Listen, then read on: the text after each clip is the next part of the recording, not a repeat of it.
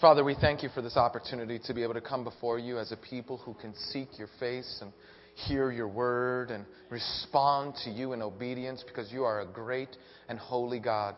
Lord, we pray for those that we don't know, missionaries around the world who are suffering for Christ's sake, planting seeds and some of them just breaking up fallow, hard ground, all paying great price to share the gospel of Jesus Christ to every corner of the globe. Lord, I pray for these missionaries, Lord, that you would be a comfort to them during this difficult time, that miracles would happen right before their eyes, that people would turn to you, that you would encourage them even now, Lord, that your will would be done, your glory would shine in the remotest, even darkest places in the world. Father, I pray for that even here in this meeting, that we might come together, hear your word, be transformed, be moved to obedience, because you are a great and holy God. So, Lord, I pray that you would just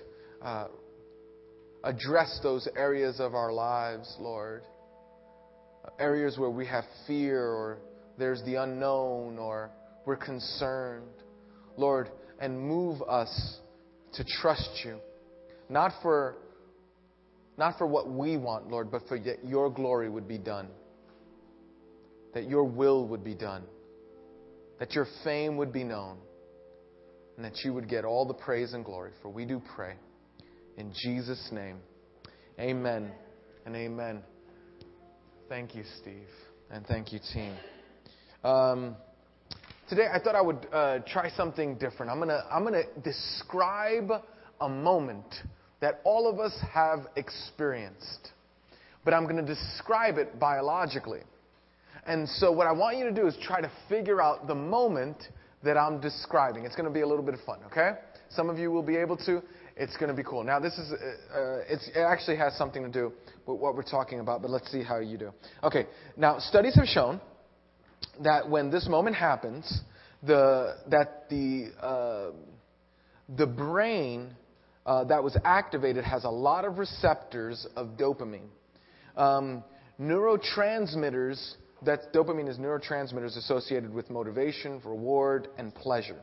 Those are, the study also shows that there's a great deal of overlap between the activity in the brain when doing drugs or smoking cigarettes. That's the kind of equation that they're making. There's a toleration for sleeplessness and a lack of appetite, feelings of exhilaration and focus. All these characterize the first phase when we go through this moment.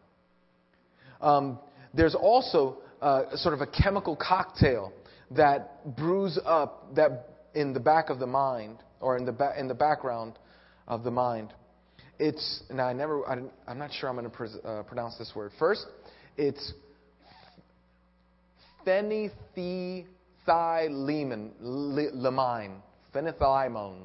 PEA, right? It's a natural amphetamine, and it elevates your mood.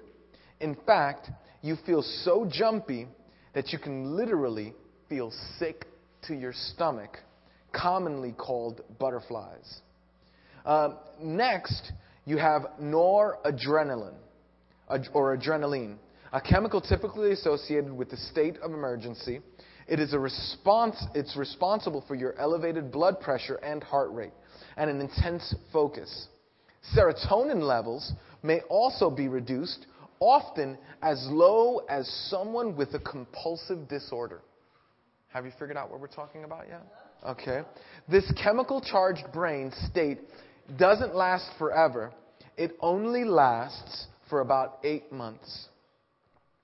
Then, while in that time, there's the cloud of critical judgment, the part of your brain that has critical judgment, is literally shut off or reduced. What are we talking about? Falling in love. Yes, that was great, Carmen. It was falling in love. Now, why did I bring that up? What was the point of that? Listen. Did anybody get, when I was describing exactly and truthfully and accurately what happens to you biologically, did anybody go oh yeah, that was my experience? Oh yeah. You're talking, summer of 72, right? Nobody did that, right? You know why? Because it's possible to be accurate and truthful. It's possible to speak rightly about something and yet not hit at the heart of it. Isn't that true? I feel that way about the subject we're going to speak about today. I'm going to do everything in my power to be able to explain and illustrate and tell you true and right things, accurate things from God's Word, and it's going to pale in comparison to the beauty of what it actually is. See, because we all know that there are some things in life that can't be explained away appropriately. They have to be experienced. Love is not the only thing. Ice cream, right? You can't properly explain ice cream, right? You have to experience ice cream. And some of us have experienced ice cream a lot. Other things, like you can't explain the joy of love and the beauty of love. You can't explain the exhilaration that happens when you obey Christ in a difficult moment. You can't explain the kind of satisfaction that you feel when you share Christ with someone who's far from God. Those emotions, whether it's ice cream or love, whether it's sharing your faith in Christ or something else, some things in life simply have to be experienced. Now, today, we're going to talk about something that simply has to be experienced. And my prayer, of course, is that I would be able to explain it to you in a way that would excite you and motivate you. But I want you to know, no matter, even if you're moved to tears, you gotta experience it. So today we're going to talk about, and globally we're going to talk about the church. Now, when I say the church, the problem is a bunch of stuff comes into your mind that has nothing to do with the church, or has very little to do with what I'm talking about when I'm talking about the church. Today, I'm not going to talk about the church seated in rows. I'm going to talk about the church seated in circles. I'm going to talk about the church when the church comes together to do life together in discipleship. I'm not going to talk about coming to a building or attending a class or maybe something that you grew up with. I'm going to talk about what the church is at its best. We're going to talk about discipleship. Now, I want you to open your mind. God, very interestingly enough, doesn't give so much definition as to what discipleship is. Discipleship within the context of the church. He doesn't give definitions. You know what he gives? Examples. He gives descriptions. Not so much descriptions as a model of what the early church was like. Now, before we go to the text that we're going to read, I want you to know what's happening at the time.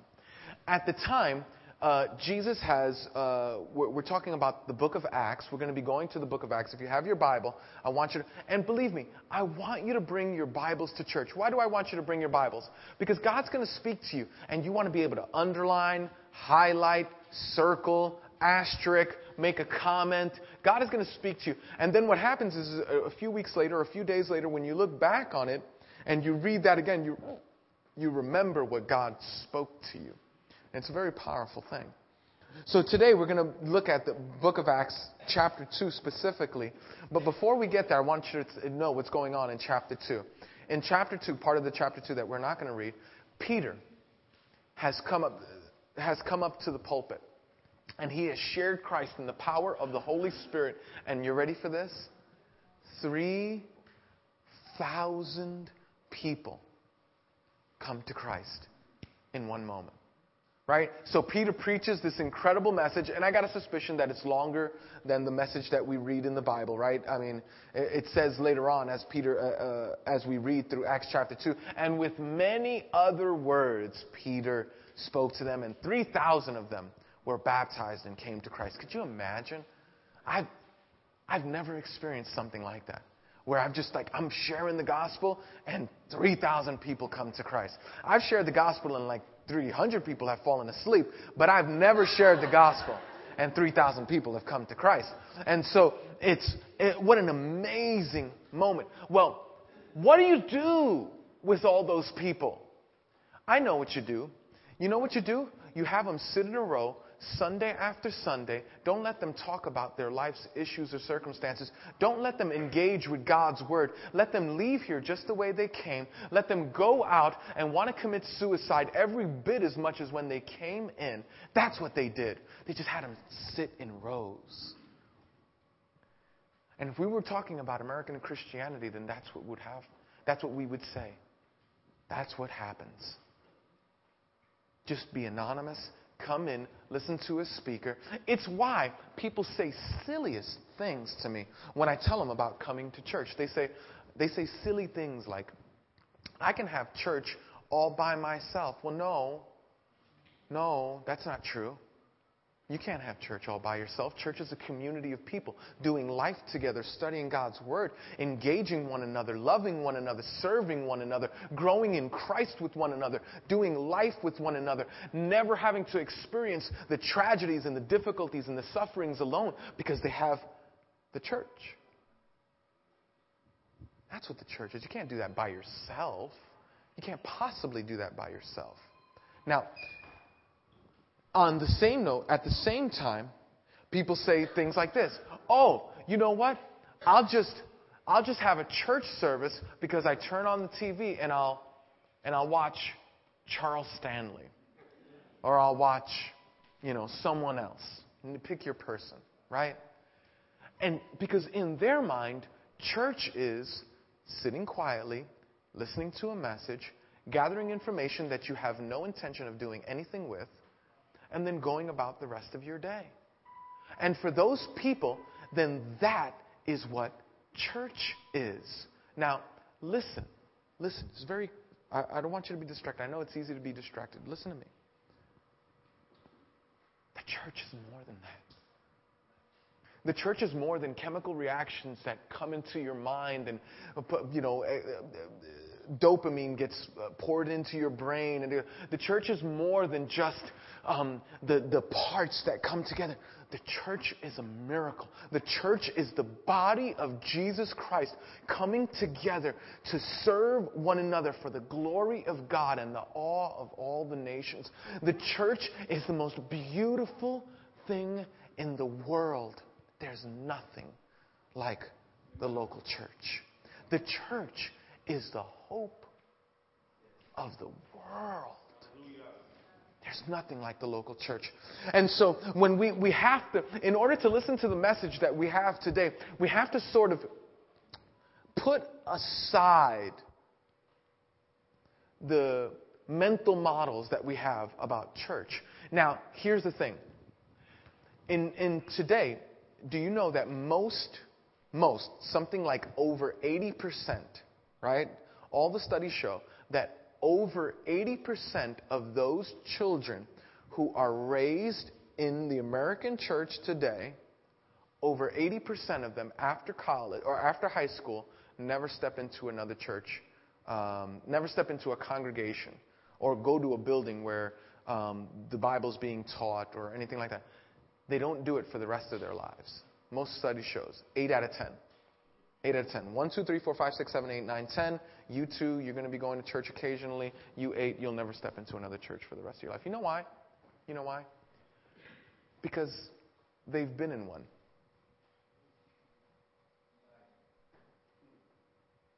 That's why.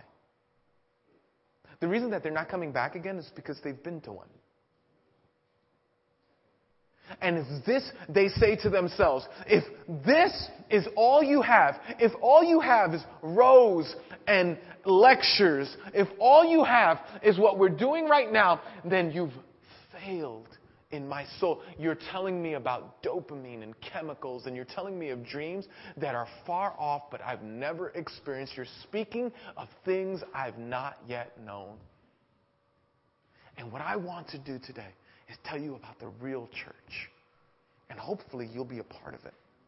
Now, in Acts chapter 2, Peter has just finished speaking, like I said, to the 3,000. It's an amazing moment, but then they have to figure out what to do with all these people. And so they congregate them together and they start doing these several things, and it's actually quite beautiful. Now, what we do here, a tradition of ours, is to stand for the reading of God's Word. Now, the reason we do that is because God's Word is something else. It's something other. And so we do that, and we represent that physically by standing, and we are just in awe of God and His Word. So, I want you to look here. Acts chapter 2, verses 42 through 47. Let's all read it together, okay? We're going to read it all together because this is just marvelous, right? Okay, 1, 2, 3. They devoted themselves to the apostles' teaching and to fellowship and to the breaking of bread and to prayer.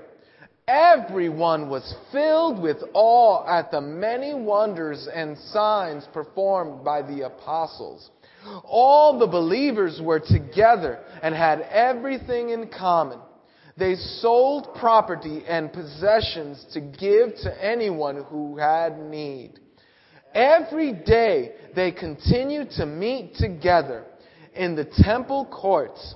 They broke bread in their homes and ate together with glad and sincere hearts, praising God and enjoying the favor of the people.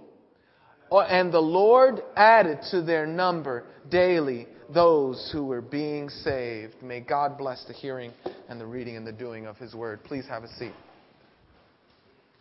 So you see, Peter preaches and revival breaks out, which, by the way, I pray for almost every single day. I pray that this church gets revived. I pray that Brooklyn gets revived. I pray that revival breaks out to the degree, and what revival is a supernatural move of God where people just get open to Jesus Christ and start running to Him. I pray that revival break out to the degree that somebody gets up out of their bed, starts going to the store for a newspaper, and feels compelled to walk in here because they need Jesus. I pray that revival breaks out to the degree where people will walk to you in your cubicle, in your workspace, in your place of employment, and they would walk up to you and they would say, tell me about this Jesus. I just got to know about this Jesus. I pray that revival breaks out to the degree where you are compelled emotionally to do sin, and God says, I don't want you to go in that direction, and with pain in your heart and tears in your eyes, you walk away from sin because God's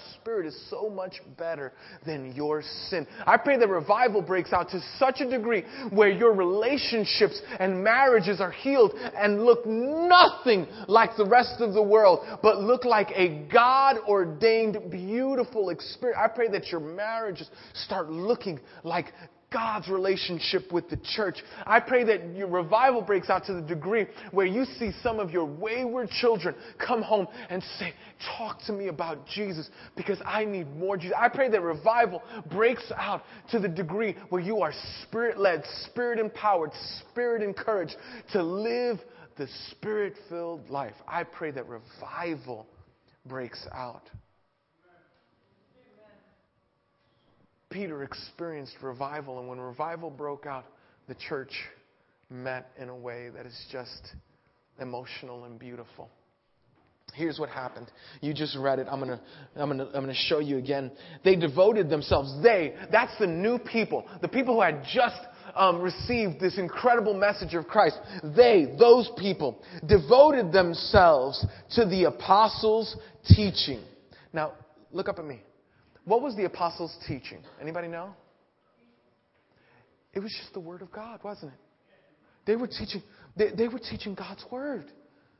So they devoted themselves. You know why they needed to devote themselves? Because from the culture that they were taken out of, it was all contrary to God's will, God's ways.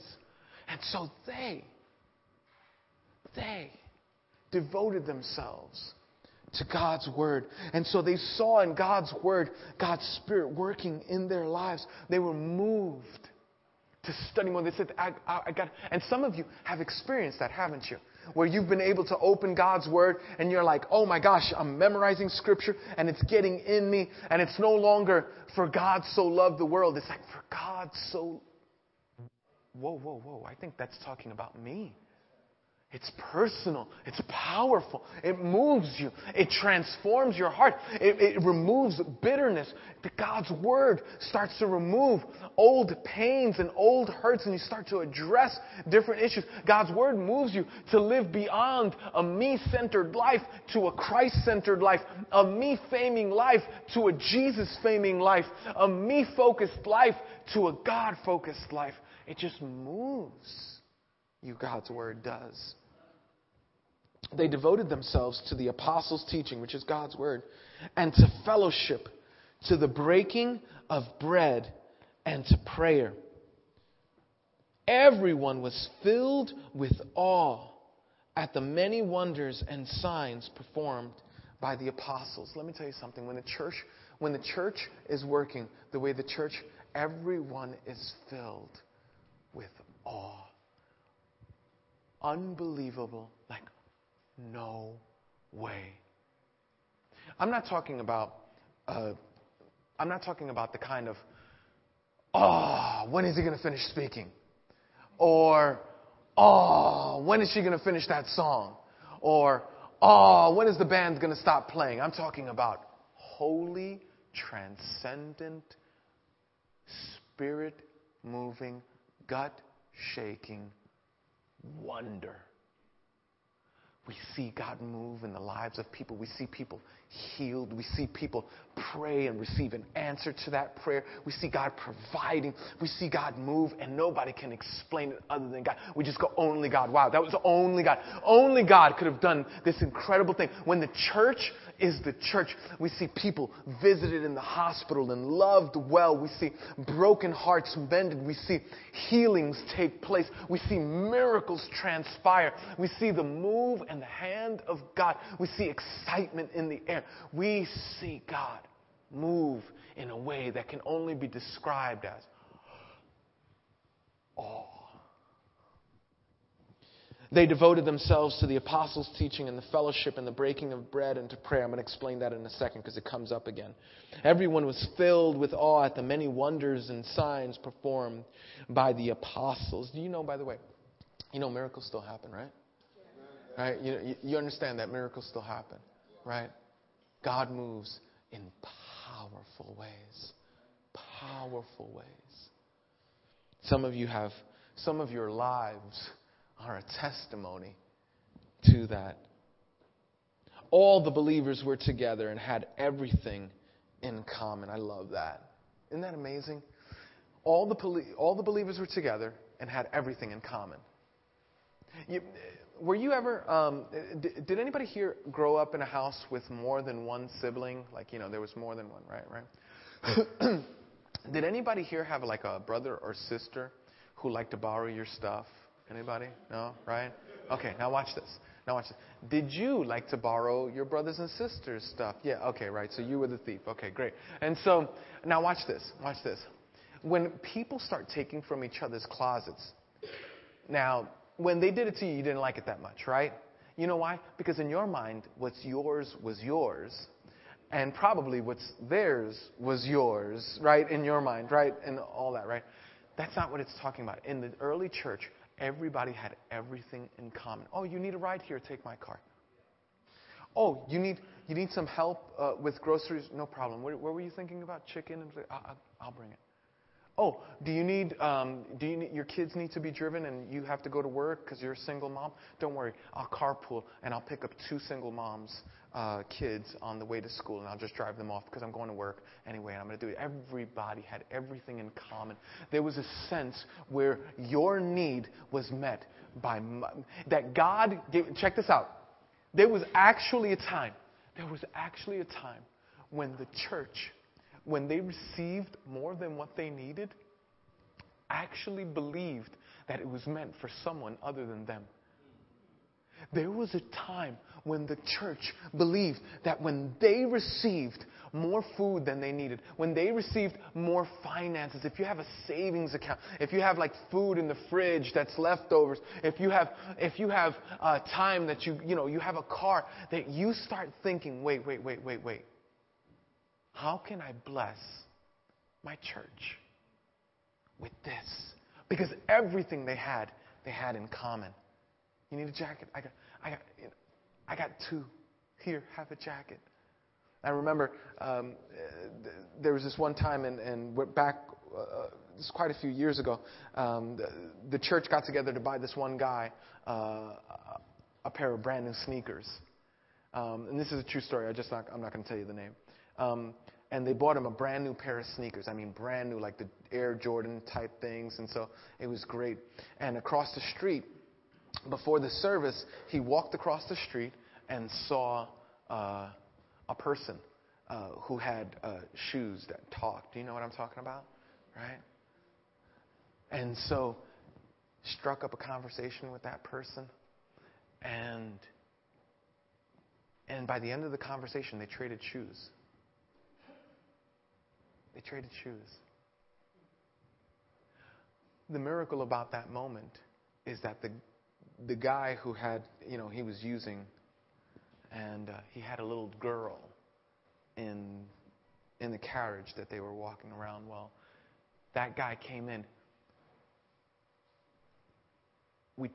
We all tried as a community to help that guy stay clean, but he wouldn't. We took that girl in. Turned out to be a boy, just that long hair, just filthy because it turned out to be a boy. That boy is now with two parents from this church. The guy still might be using. Why? Why did all this happen? That boy got and this happened like 7 or 8 years ago. Kids in high school doing real well, got adopted by that family that took him in.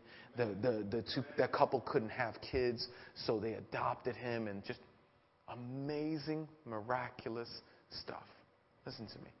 That's what happens when stuff is not yours. When we don't hold stuff. Well, what's mine is mine, and what's yours is yours, and never shall the two meet. No. Something beautiful happens. When the church is the church, they had everything in common. So that your gifting was my blessing. So that my abundance was for you. There was a day when that was commonplace. There was a day when that was normal. Verse 46. Every day. Somebody say every day. Every day they continued to meet together in the temple courts. They broke bread in their homes and ate together with glad and sincere hearts. So they met in temple courts, and then they met in homes. So they had big church, and then they had little church. Does that make sense? So which one is this one, big or little church? This is big church. So this is like, we're meeting, this is big church, where you're hearing about God's Word, where you're learning God's Word, where everybody gets their marching orders for the week, and we get to engage and all that other stuff. But listen to me, and this is my big thrust for today. Listen to me. When it comes to doing life, not one of us are as good as all of us. Do you understand what I'm trying to tell you? That when you doing life on your own, just kind of doing life on your own, independently from anyone else, listen to me. If you're married and you're not around other married couples, that's not the way God intends it to be. If you're single and you're not around other Christ-honoring, Christ-loving single, then that's not the way God intends it to be. If you're divorced and you're not around other people who have experienced the pain and the suffering of divorce, who love Jesus, then that's not how Christ wanted it to be. God wanted us to do life together. And there was a day when they had big church, big meeting like this, and then tiny church, somebody's living room, some coffee shop somewhere. Now, they didn't have coffee shops back then, but I'm talking about today, where you would meet, in somebody's living room, in a coffee shop, in a park somewhere, in a beach somewhere, where just you and a few people get together to do life together, to do discipleship together, to grow in Christ together. Now, listen to me. I know that as I'm speaking to you about this, you can't possibly know what I'm talking about. It's like trying to convince. It was like it's like trying to convince a 5-year-old that marriage is a good thing. It's like, no, I don't want to be with, right? Little boys go, no, I don't want anything to do with girls. And they're right. But when they experience it, it's going to be something else. Listen to me. What I'm doing to you, as I'm explaining something that you just got to experience. There was a time when nobody was lonely, when everybody could share their burdens, when the church met together to not only meet each other's needs, but learn God's Word, internalize God's Word as they memorized it, and do life together. They shared things in common. They met in the temple courts and they met in their homes. They had big church and they had little church. And people were rejoicing. Listen, they broke bread in their homes and ate together with glad and sincere hearts. This is speaking of communion. When they, communion, and when I finally get a house, I'm going to invite you to my house. One of the things that I like to do when I invite people to my house is that during dinner time we have communion. It's precious. Like when you have a good meal, and then at the end, there's something intimate and beautiful, and you confess to one another around the table, and it's so beautiful. It's so beautiful, but it's only something that, you can only describe it here when you experience it. It's something else, but that's what they did. They ate, and then what did they do? They confessed to one another. They said, you know what? I spoke to my wife in a way that was not Christ-honoring. I didn't help her grow in Christ. I crushed her spirit. You know what? The way I spoke to my husband was terrible this morning. And they would confess it. And every day, they did this every day. Listen to me. This was so crazy. This was so attractive. This was so beautiful that it was the church. It was the church that people saw and were attracted to and turned the world upside down. And they did it in a culture. Think about this. They did it in a culture that was antagonistic towards the gospel. That nobody, we're at least in a culture where people say, oh yeah, I'm kind of, I'm Catholic, I'm Episcopalian, I'm Methodist, I'm Baptist, I'm, Pentecostal, I'm Lutheran, I'm whatever I am, right? We're at least in a culture where we kind of have the home court, right? Most people were raised in some religious environment. In this environment, nobody. And when they saw it, they were so blown away. But they said, give me some of that. Give me some of that. I want me some of that. They broke bread in their homes and they ate together with glad and sincere hearts, praising God and enjoying the favor of all the people. See, because the purpose of us doing life together, let me tell you something. If you've ever been in a small group, if you've ever been in a discipleship group, your heart starts to praise God. Your heart just goes, God, you're so wonderful. I can't believe you thought this up. I can't believe that I don't have to do life on my own. I can't believe that I don't have to do this by myself. I get to do it. Listen, I'm not just a person with an eating disorder. I get to be a person who's Christ follower, who hears people speak into my... Not just with, hey, here's what I suggest and here's what I think. Here's what God's Word says, and this is my experience. Let me confess to you. It's precious.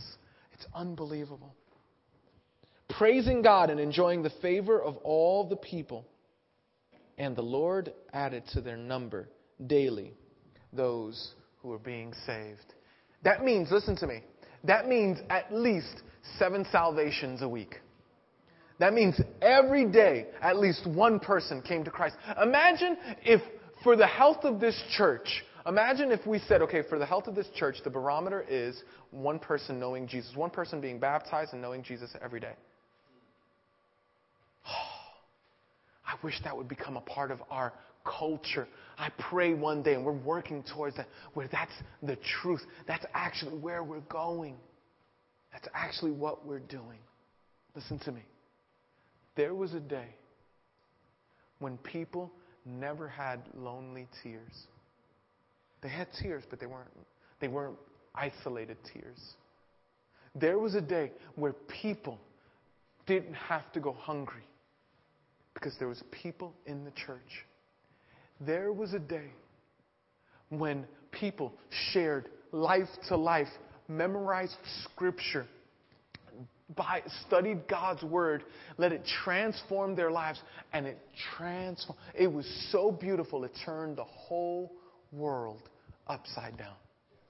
there was a day where God was moving so powerfully that people came up to that group of people. They weren't called Christians yet. They were sort of in a derogatory way called that way.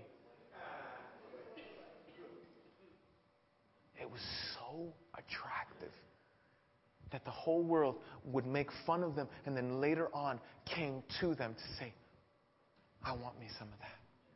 Listen to me. That doesn't have to be in the past. That day could be today.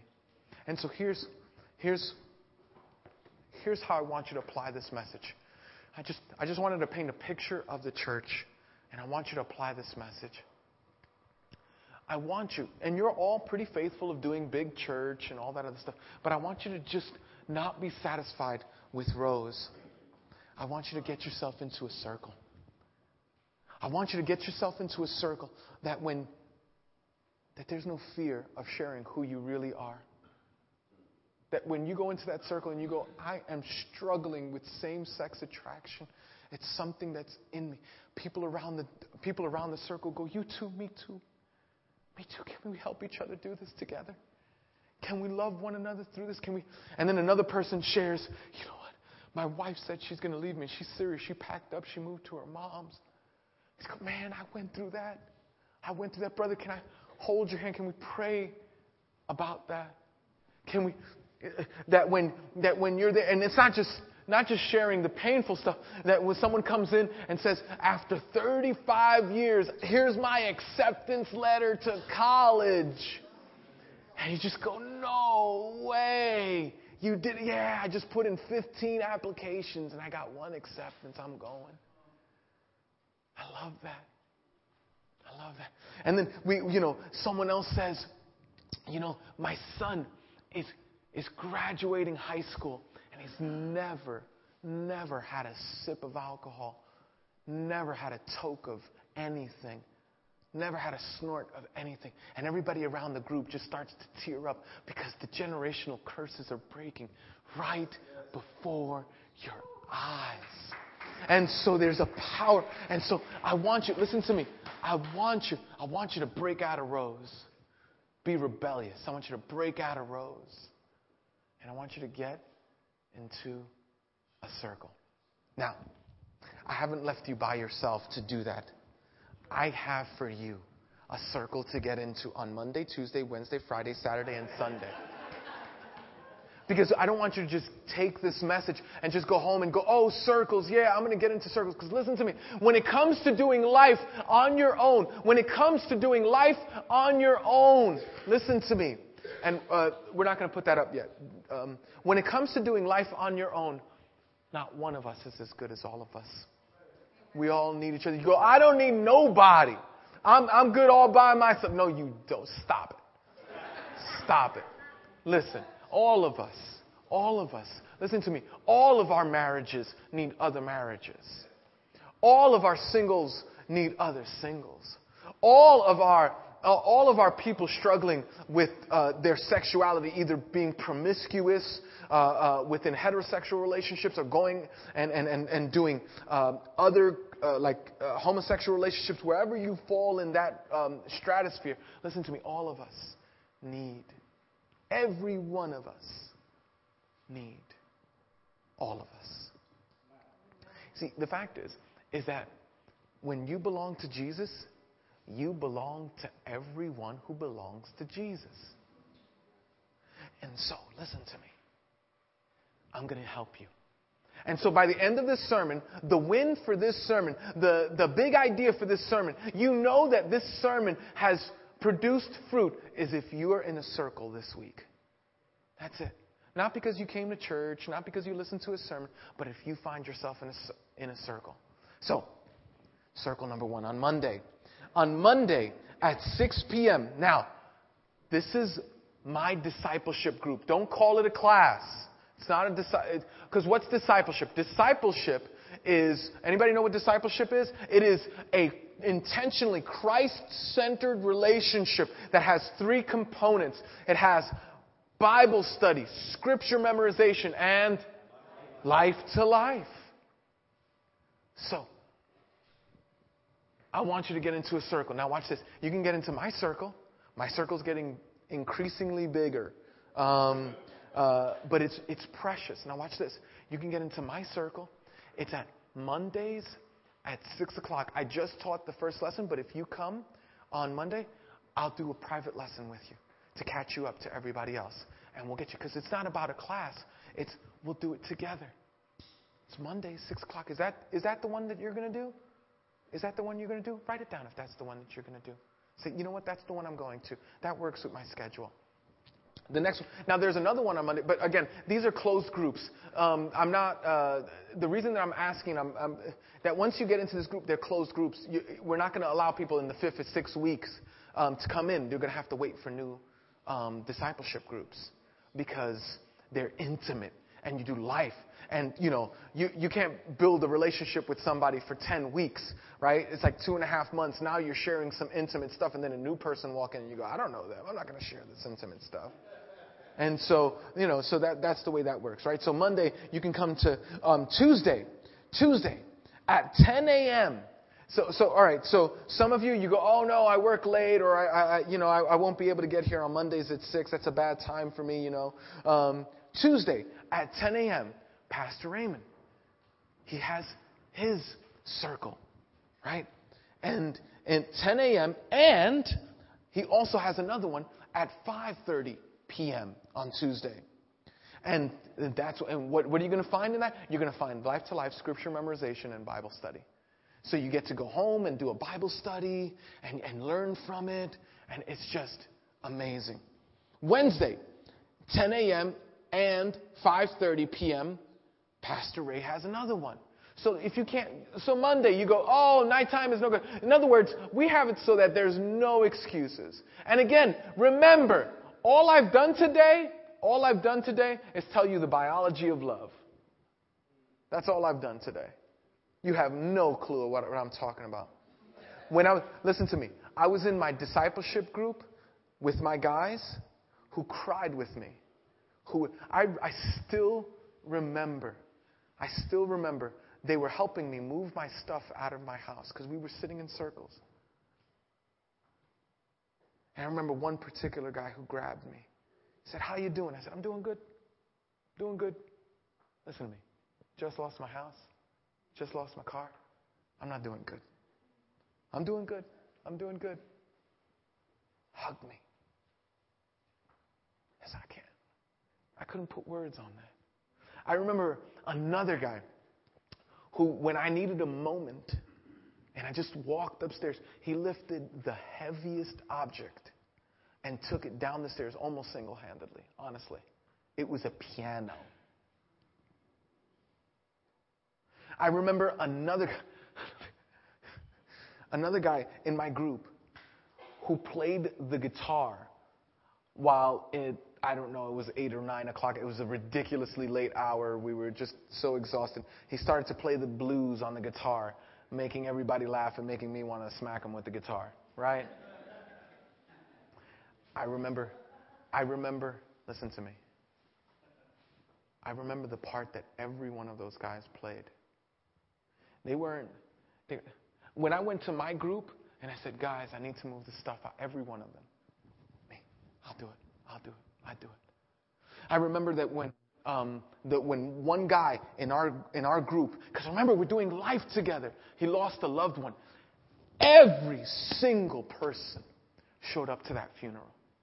Every person changed their schedule, moved things around, left a little early because some of them had gone. It was a Thursday, and some of them had the warrior soldiers and men, and they did their obligation, and then they ran over, just raced over to comfort this brother. Because life happens and it's powerful when we do it together. Because not one of us, when it comes to doing life, not one of us are as good as all of us. And you're going to go through difficult things in life. And it's at those times when you're going to need to have God's word in your heart memorized. Scriptures that you're focusing on, not your circumstances. And doing life to life with people who love you. I can't even explain to you. This Tuesday, we were talking about going on a retreat, just us. I almost felt giddy. You know what I'm talking about? Like, when, the same feeling that you get when you met somebody that you just, have you ever met, like a new person that you loved and you're going to go pick them up and it's like your first date and you're like, butterflies are going and you're like, ooh, I'm so excited. When we were talking, it was the same feelings. I was like, oh my gosh, we're going to do a retreat. This is going to be so awesome. It's going to just be us. So Mondays, Tuesdays, Wednesdays. Here's Friday. Friday, Pedro's group at 6:30. Is that a.m. or p.m., Pedro? P.m. Okay, so 6:30 p.m. This one's a co-ed. And by the way, everyone that I just told you is co-ed at 6:30 p.m. on Fridays. So you can make that one. Was I right about that? Is it co-ed, Pedro? Yep, okay. Saturday is Louisa. Now, the reason I said that those four were co-ed, because this fifth one, Louisa, at 9 a.m. It's just for women. You go, you know what? I'm a woman. I have woman issues. And I don't want to talk around no men about my woman issues, right? And I don't want you to, talk about it. At 9 a.m. on Saturday, you come, you hang out with Louisa. Now, by the way, every single one of these discipleship groups will be memorizing the exact same scriptures. We'll be going through the same Bible study. We'll be doing the only thing that'll change, of course, is the life to life, right? And it's just and so if I'm a girl, I want to be in Louisa's group, right? Any girl who has more tattoos than like Dennis Rodman, I want to be around, right? And so that was probably not going to make it to the 11:15 service, but okay. And then Sunday, you go, oh no, I can't do it any of these days. I can't do it any of these days. All I got is Sunday. Well, Sunday, you're here already. Sunday at 1 p.m. Shelly is at 1 p.m. Doing her women-only group. And so she's starting that soon. Listen to me.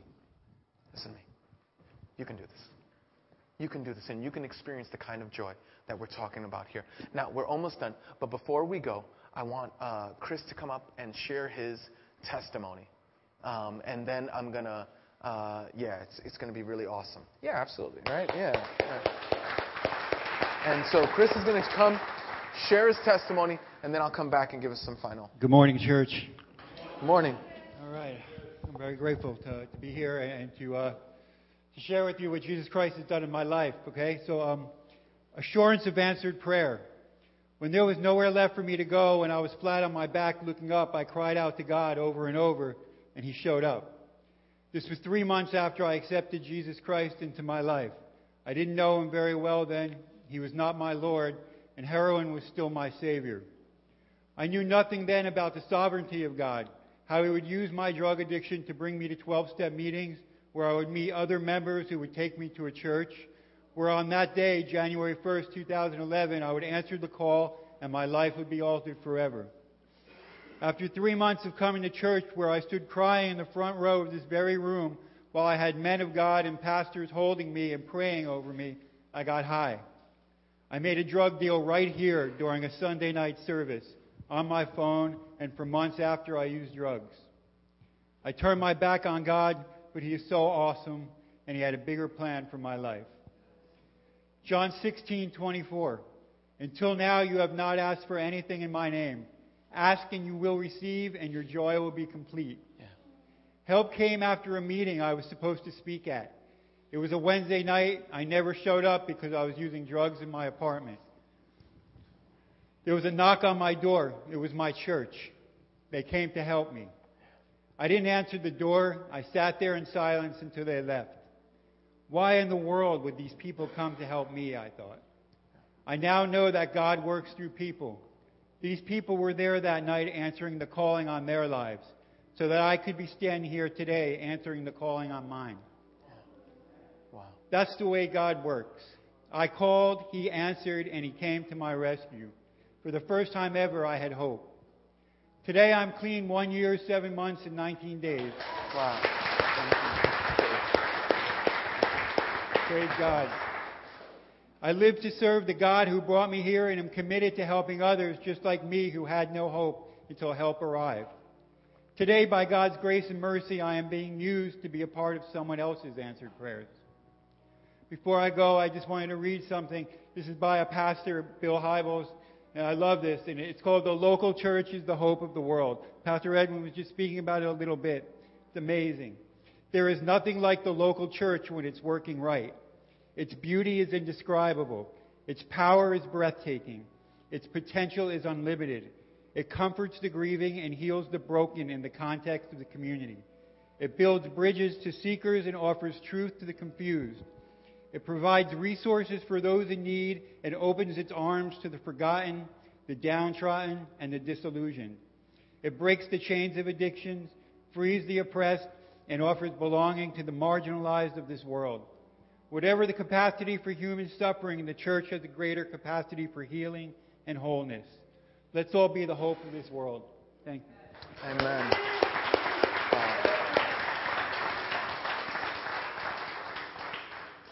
So would you get in a circle? Would you stop doing life on your own? Chris is in a circle. And God is moving in powerful ways. Experience it. I encourage you. Let's pray. Father, I know that no matter what I say here, I'm speaking of the biology of love. Nothing is like experiencing it. And so I thank you for the experiences of the local church. I thank you for Rose when we get to hear God's Word taught. I thank you for the men of God that you brought to this church to hear God's Word taught. But Lord, I'm so grateful for circles. I'm so grateful for our discipleship groups. I'm so grateful for the people who get together to not only study God's Word and to memorize your Word, but to do life to life. Because not one of us can do life as well as all of us. And so, Father, you're good.